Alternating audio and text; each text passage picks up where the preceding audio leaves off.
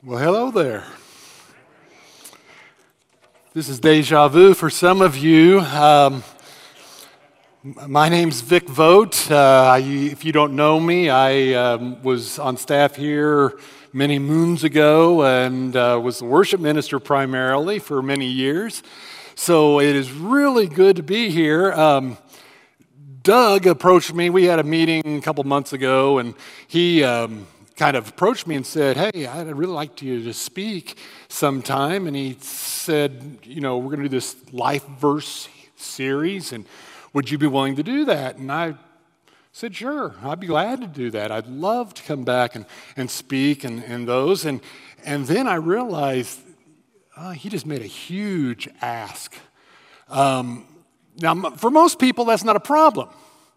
You say, okay, I've got a verse that's been really important to me in my life, and I will have no problem saying, here's the verse, and here's my testimony and how it's affected my life.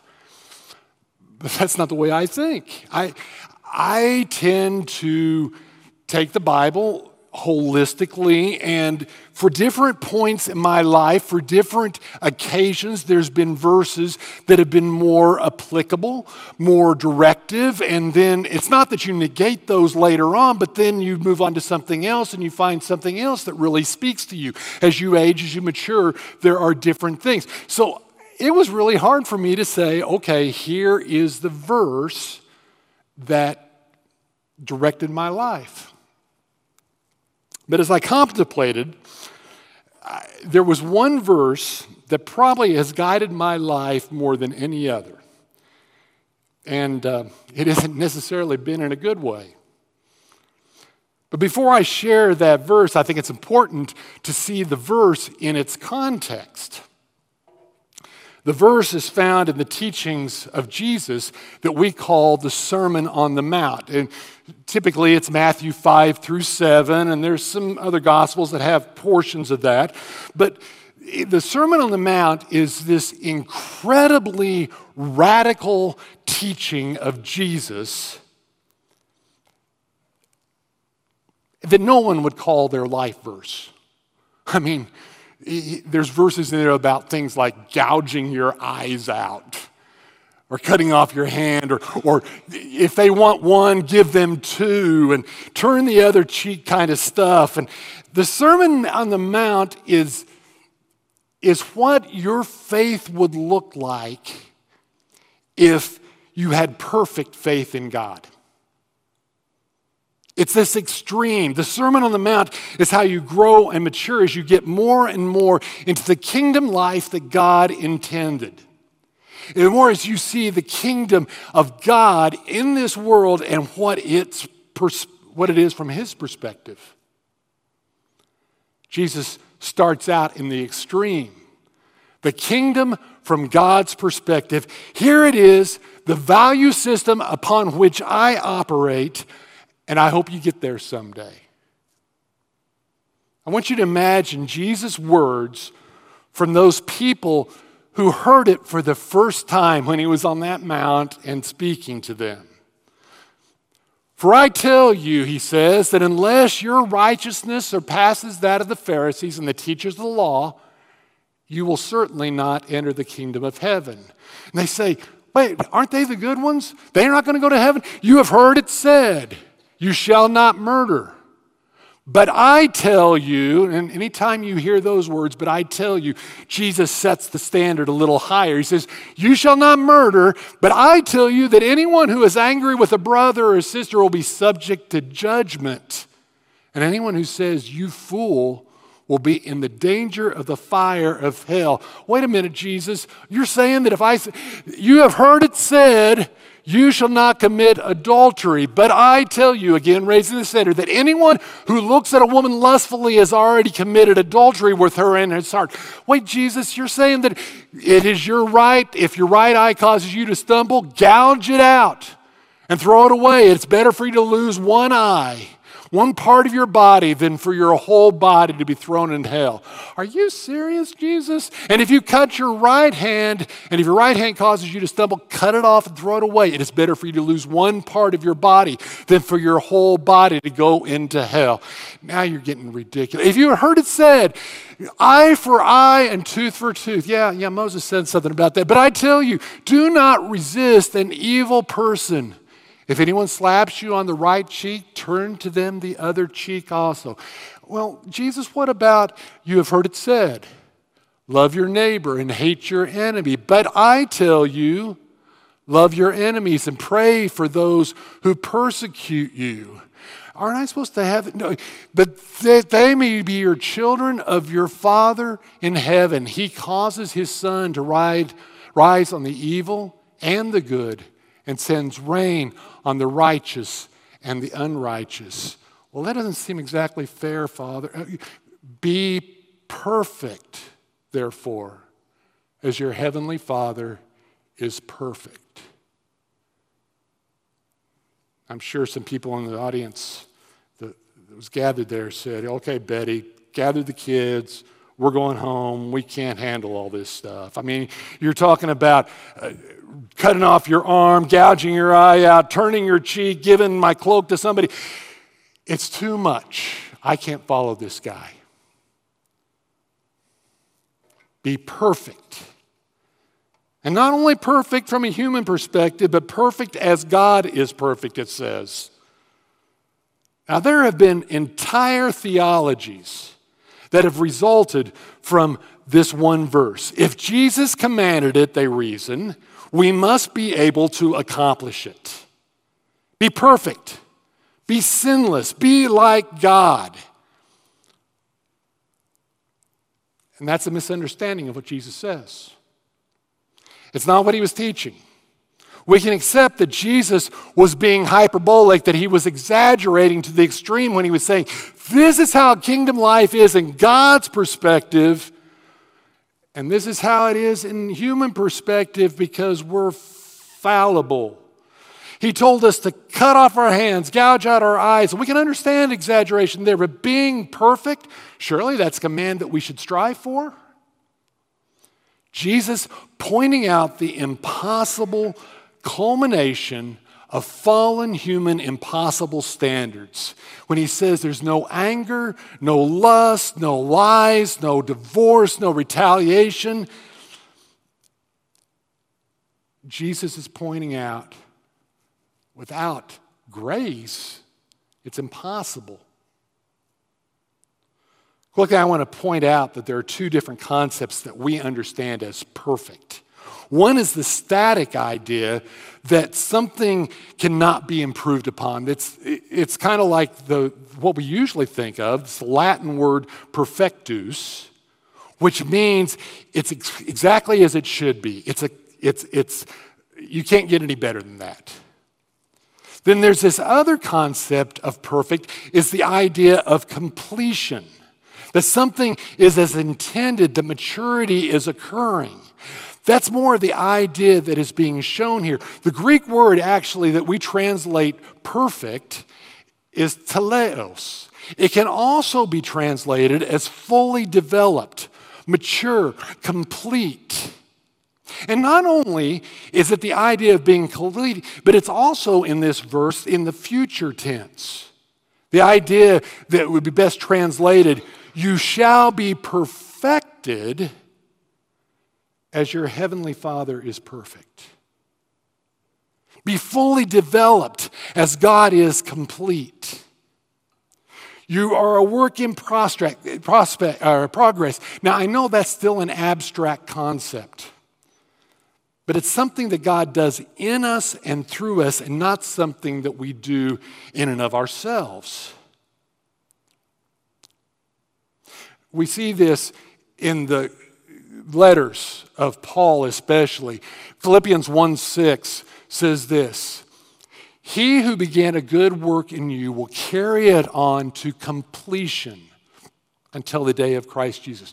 The word there, completion, has the same root, teleos, and it can be translated perfection. He who began a good work in you will carry it on to perfection until the day of Christ Jesus. You are a project in process. You are a perfection as Jesus works in you. But we turn that process around and make it about striving for perfection rather than allowing the Creator to perfect us into the image that He desires. God is perfecting us. He provided Jesus as our stand-in. He is our substitute. And that is the gospel message. We are clothed with the righteousness of Jesus, and we stand perfect in the eyes of the Father. But when we take the responsibility for perfection away from God and we assume that role for ourselves, we move towards something that's not perfect, but it's perfectionism. And that's a not so subtle form of legalism that is inward focused and brings about blame, judgment, and shame. We even call it, you're striving for perfection. Right? That's a theological term there, striving for perfection. It's part of many theologies. We need to work hard to be like Jesus, and that's true. We work, but it is not perfectionism that we are striving for. The rejection of anything that's less than perfect for yourselves and sometimes even for others. It's a terrible way to live. But in many ways, perfectionism has been a hallmark of my life, often to the point of being debilitating. That's the reason I've said that Matthew 5:48 is my life verse, even if it's for the wrong reasons. Through my entire life, I have had issues with perfectionism. And some of that's linked with something I didn't discover until about 10 years ago, 12 years ago, that I had. And it's called ADD, Attention Deficit Disorder. And some call it, and there's been a whole realm of study on this, and it's not just kids, and adults get it and things, but they call it neurodivergence. My brain is wired differently than many of your brains. I don't think in the same way that you think. And some of you are saying, boy, that's obvious. You know me, you know how much of a slob and messy I am and all those things. There's characteristics, and when I was kind of diagnosed by the doctor and things, there's characteristics, inability to focus. These are just the ones that apply to me. There's also ADHD, and that's the hyperactive part, and I don't have that as much, although I still get very anxious in boring meetings and things and tap my foot and kind of shift positions a lot, or sermons, I was kind of not off to sleep because I'm not in, oh, no, that's not me. The inability to focus or prioritize. I'll be thinking about something and then something will happen and you're automatically over there. And, oh, that leads to this. And, oh, I didn't think about that. Well, that leads over here. And suddenly you're way over here instead of back where you should be. Ever done that? It happens especially when I try to pray. You try, okay, Father, I really need you to focus here and pray for these specific things. I pray for the people in Ukraine. Oh, Ukraine, I went there and I thought about it. And then suddenly I'm down to think, well, I wonder what's going on right now in the war. So I get out my phone, which is one of the worst things about ADD people, because it's constantly there and it constantly leads you down rabbit trails that you shouldn't be on. And then prayer is forgotten. I continually lose or misplace things. I lose my keys all the time. It's just a matter of habit. And my wife tries to say, okay, you need to put them in this place always, and they somehow get somewhere else. If I work on a project, I'll be working on like an electrical project, and I'll be doing the thing there, and then I go a couple days later, I'm thinking, okay, I need to do this over here. I've got my, name whatever the tool was that I was using before. It's still where I was doing the project before because I didn't put it away because I was distracted and did something else. So I constantly am misplacing tools and things like that. Coffee cups. Our family is coffee drinkers, and in fact, we say our symbol, our shield. What do you call it? Our family crest is a coffee stain on a napkin. That's kind of what it is. But we have so many coffee cups because I literally lose coffee cups everywhere. I'll be going to get something, and I'll put my coffee cup on a shelf, and then I'll go down, and it's like, well, where'd my coffee go? And so I just get another coffee cup out, and I'll do another cup of coffee, and so we make more coffee. And then about 3 weeks later, I find that coffee cup up on the shelf with green stuff growing out of it, Carelessness. There have been so many times that I've put my kids in danger because of things that I've left around. They're over here laughing. My daughter, Lindsay, still has a scar on her face because she stepped on a hoe that I left out in the garage because it hit her right smack dab in the face. Even yesterday, I was working with my oldest grandson, John, and we were working on a model airplane, and I had a box cutter, sharp blade, and we got distracted, and I was somewhere else. And the next day, my wife says, or this morning, I guess, she says, "What's this box cutter doing out here, wide open, where my youngest grandchild could, do all kinds of things?" That's me. Continually starting new tasks before finishing old ones. Our house is filled to the brim with unfinished projects. And part of that is because I'm always interested in doing something else. I've got tired of that one, and I want to do something else. And so I do that. And the discipline, you say, well, just be more self-disciplined. Well, yeah, but that's not the way I think. And it's hard. And some of you can identify with this, and others of you are saying, oh man, you're a mess. Poor organizational skills. I have a long-suffering wife, Nancy, who knows my lack of organization, and fortunately she's an organizer and can keep things, because if it was left to my devices, our house would be a wreck. And a lot of times it is, because she gives up on certain areas, and she'll just do her side and say, you mess with your stuff. Forgetfulness, don't ask me to remember significant dates because I forget them. There's something about ADD people that cannot understand time consequences. You've got a deadline, something, and you think, well, I'll get to that later. Procrastination, it's going to, and then suddenly it's there. And this has got to be done. And you hyper-focus, and then you accomplish it, and you say, well, it's debilitating.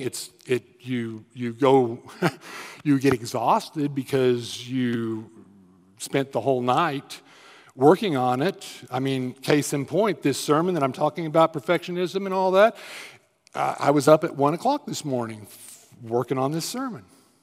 Now I don't want you to understand, ADD is not all bad. There are benefits.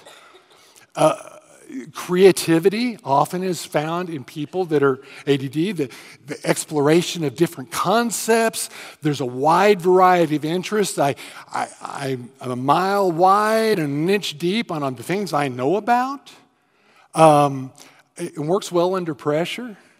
When you can hyper-focus and, it's no problem. You have an emergency come and it comes in and you can immediately, snap to it. I'm going to deal with this.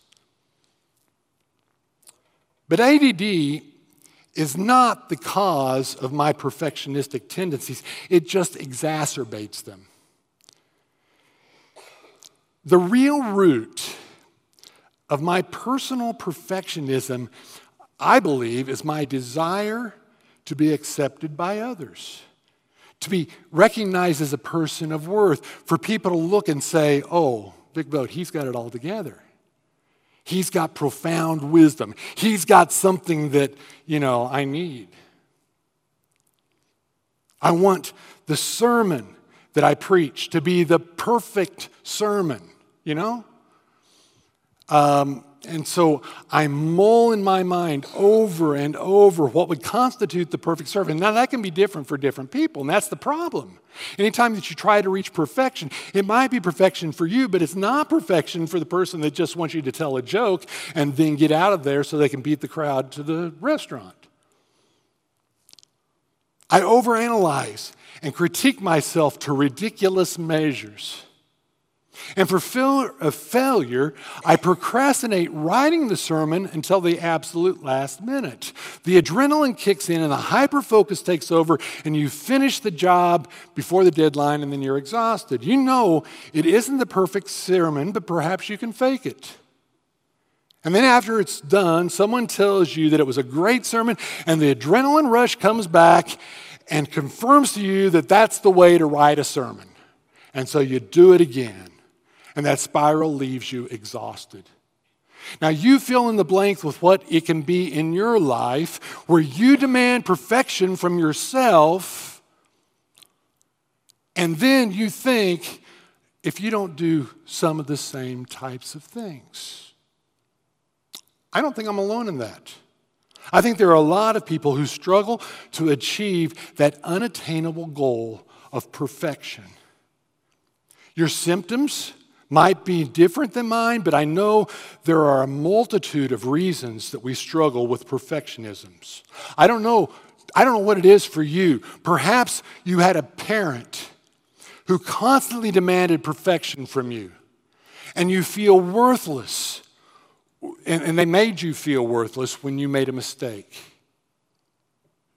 Perhaps you come from a high-achieving family. Everyone in your family is a doctor or a lawyer or a teacher, and the expectation of you is to follow the family tradition. Perhaps you received high praise for a project you did, and you seek that adrenaline rush when you get finished with something and everyone says that you did a good job. Whatever the reason, I do know that we live in a world that expects perfection. We live in a photoshopped, airbrushed world that the perfection is always there. Everything is expected to be picture perfect.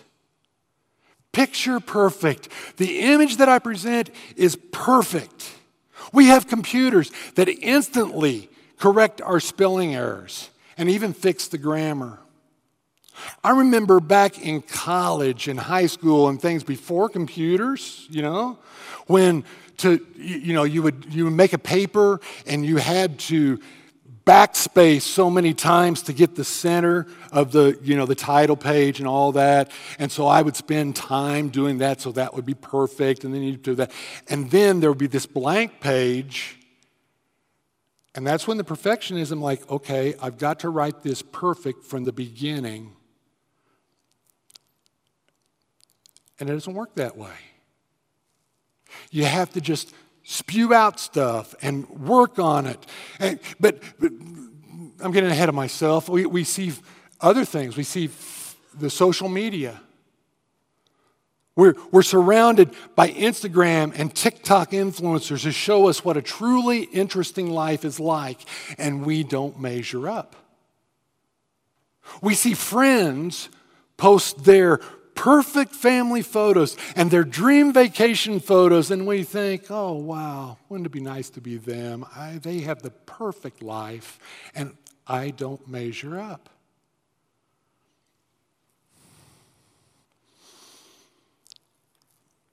There are, according to some psychological stuff and things that I've read, there are 3 basic expressions of perfectionism.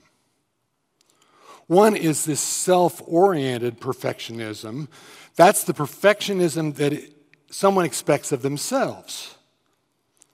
They're highly critical of themselves. They define their self-worth on how well they perform. They're a high achiever who cannot imagine failing in anything. The self-oriented perfectionist believes themselves fully capable of being perfect. Pride is the motivator, but it also is their downfall. For no one was and ever has been perfect except for one, Jesus. When we believe that we can attain perfection, we rob the glory of perfection from God. You replace the glory of God with your own glory. You claim to be independent of God because you're self-sufficient in your perfection. And then again, that robs the glory from God. There's a second type, and I think this is more where I come in and slip in. It's the socially prescribed perfectionism. We live in a world that embraces perfection and rejects imperfection. We are especially vulnerable to this because of a social media-driven world. It leads to low self-esteem, anxiety, depression.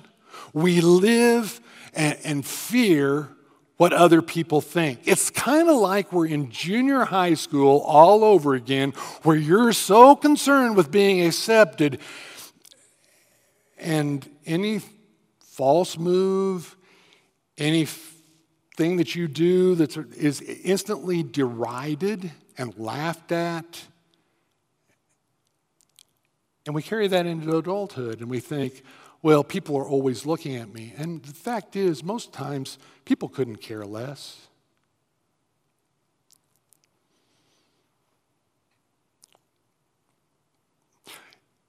But it doesn't have to be society's expectation of you that you fear. It can be any of a number of people that you think you have to be perfect for. You can be striving to be perfect for your parents. You can be striving to be perfect for your spouse. You can strive to be perfect for a teacher or a boss, and you live in a state of anxiety and fear that you will fail and will lose the approval of those people who are so important to you. Your sense of self-worth is tied up in what other people think. Just a little aside, I remember not too many years ago, we actually went back to graduate school and did some work, and I was so frustrated with one teacher because I would commit my life. You know, I'm going to write the perfect paper, and I'd give this paper, and I would get it back, and it would have a check mark at the top. And I'd like, you got to be kidding. A check mark? I want to have some feedback. I want to know exactly how good I did. I want that teacher to tell me. And I even wrote him a note, and I didn't get a response back because I thought, you know, he has his own life and demands, and he was a minister that was an adjunct professor, and he didn't have time to spend a lot of time. But it was my need, that I needed to hear back just how good and great and perfect I was. And really, I didn't. You want to live up to the expectations that you perceive they hold of you. But even when you achieve momentary perfection, it's never completely done. You know, you write the perfect paper. Well, there's always another paper that needs to write. You achieve the perfect meal. It's perfect. And everybody says, oh, that's the perfect meal. Why can't you do that every time?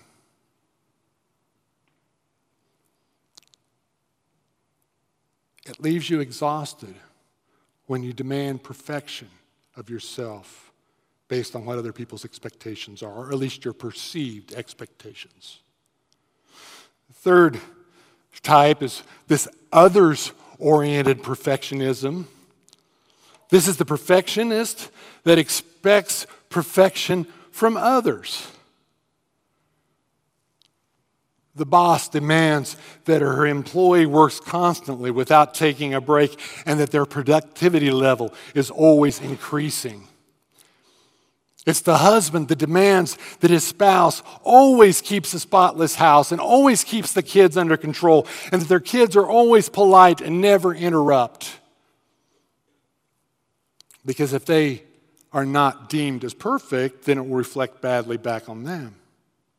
The others-oriented perfectionist is intolerant of people who don't drive perfectly and they complain loudly and often about the stupidity of those people around them. The others-oriented perfectionist has a harsh, judgmental spirit that totally misses out on the grace of a loving Father who accepts people just as they are and then works in them and through them. You know, the great tragedy of perfectionism is that it prevents us from being who we truly are.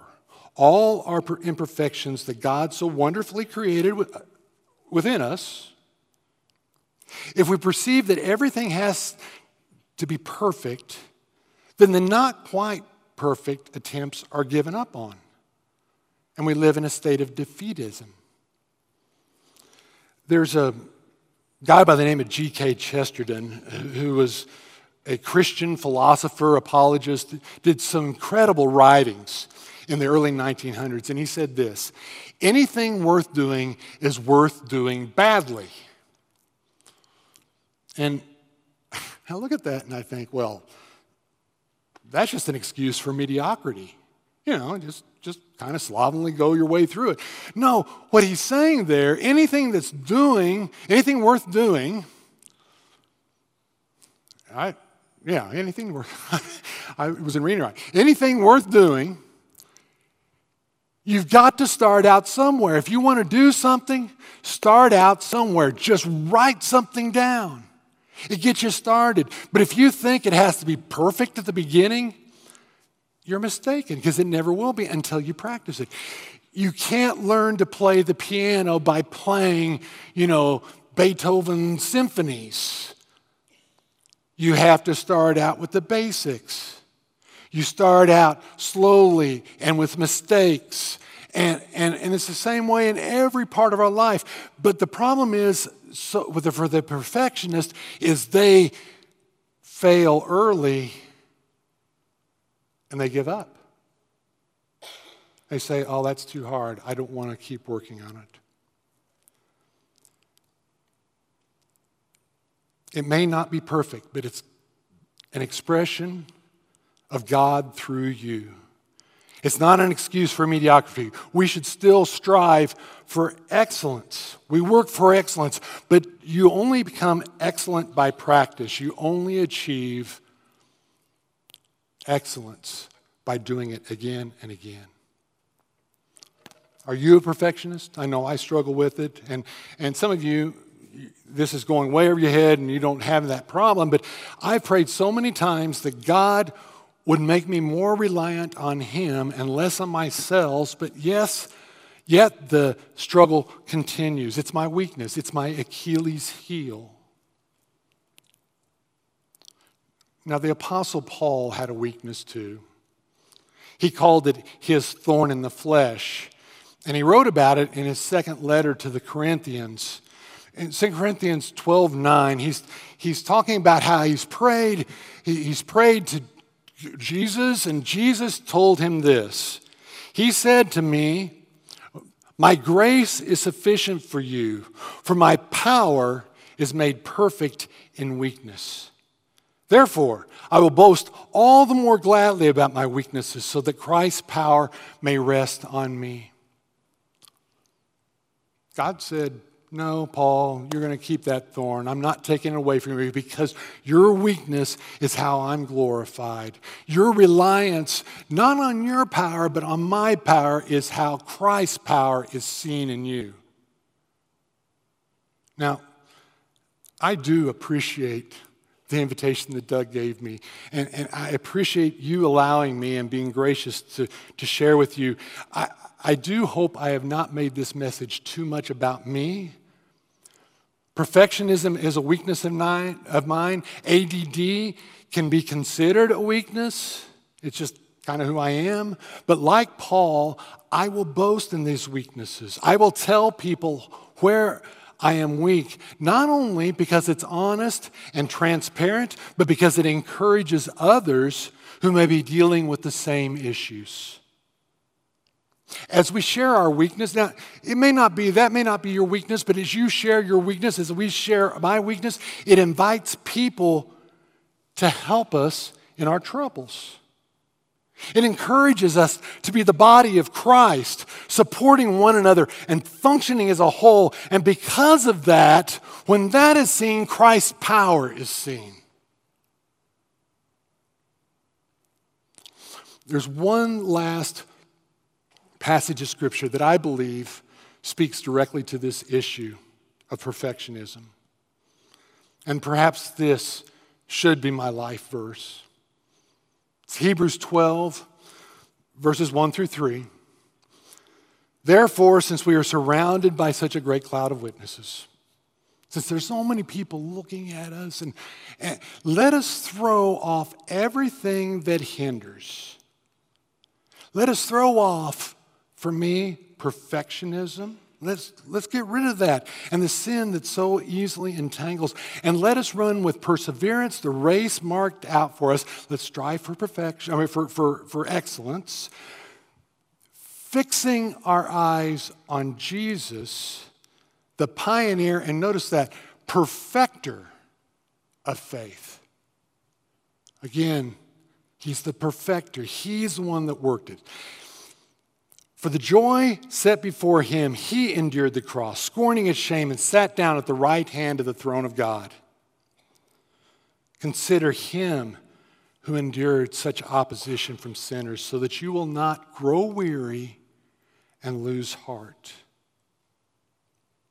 Lay off the weight of perfectionism. Set it aside and embrace in the perfection that Jesus Christ has given to us through his sacrifice on the cross. Fix your eyes on Jesus. Now, there's a little thing in your bulletin, this last thing about the kingdom application. This application for life, and this is what I want you to do. Fill in the blank for what you need to take your attention. Change the direction of my sight, God, from, and you fill in the blank there. I've got some suggestions, from self to Jesus. Fixing our eyes on Jesus. God, take my eyes off myself and let me turn them to Jesus. Let me take my eyes off others and turn it to Jesus. Let me take my eyes off from society and all its expectations and turn it to Jesus. Let me take my eyes off my finances. You fill in the blank. I don't know what it is for you, but I know this, that Jesus wants to accomplish a perfect work in each one of us. And we need to be less reliant upon our own devices and more reliant upon the perfect will and the Holy Spirit empowering us to live the life that he intends.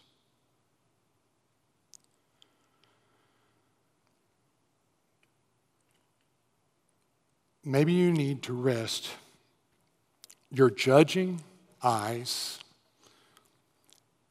judging yourself, others, whatever, and quit focusing on other people's mistakes and imperfection or your own, and fix your eyes on Jesus and the grace that he offers to you and to them.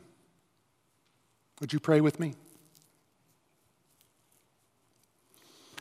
Father, I'm so thankful that you give us grace through Jesus.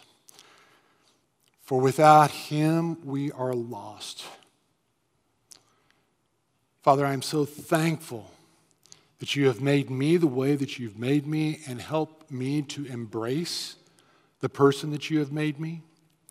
And I pray that for everybody in this room, that you allow us to each kind of look at ourselves and say, God, you have made me wonderfully and fearfully. And Father, we are so thankful for what you've done.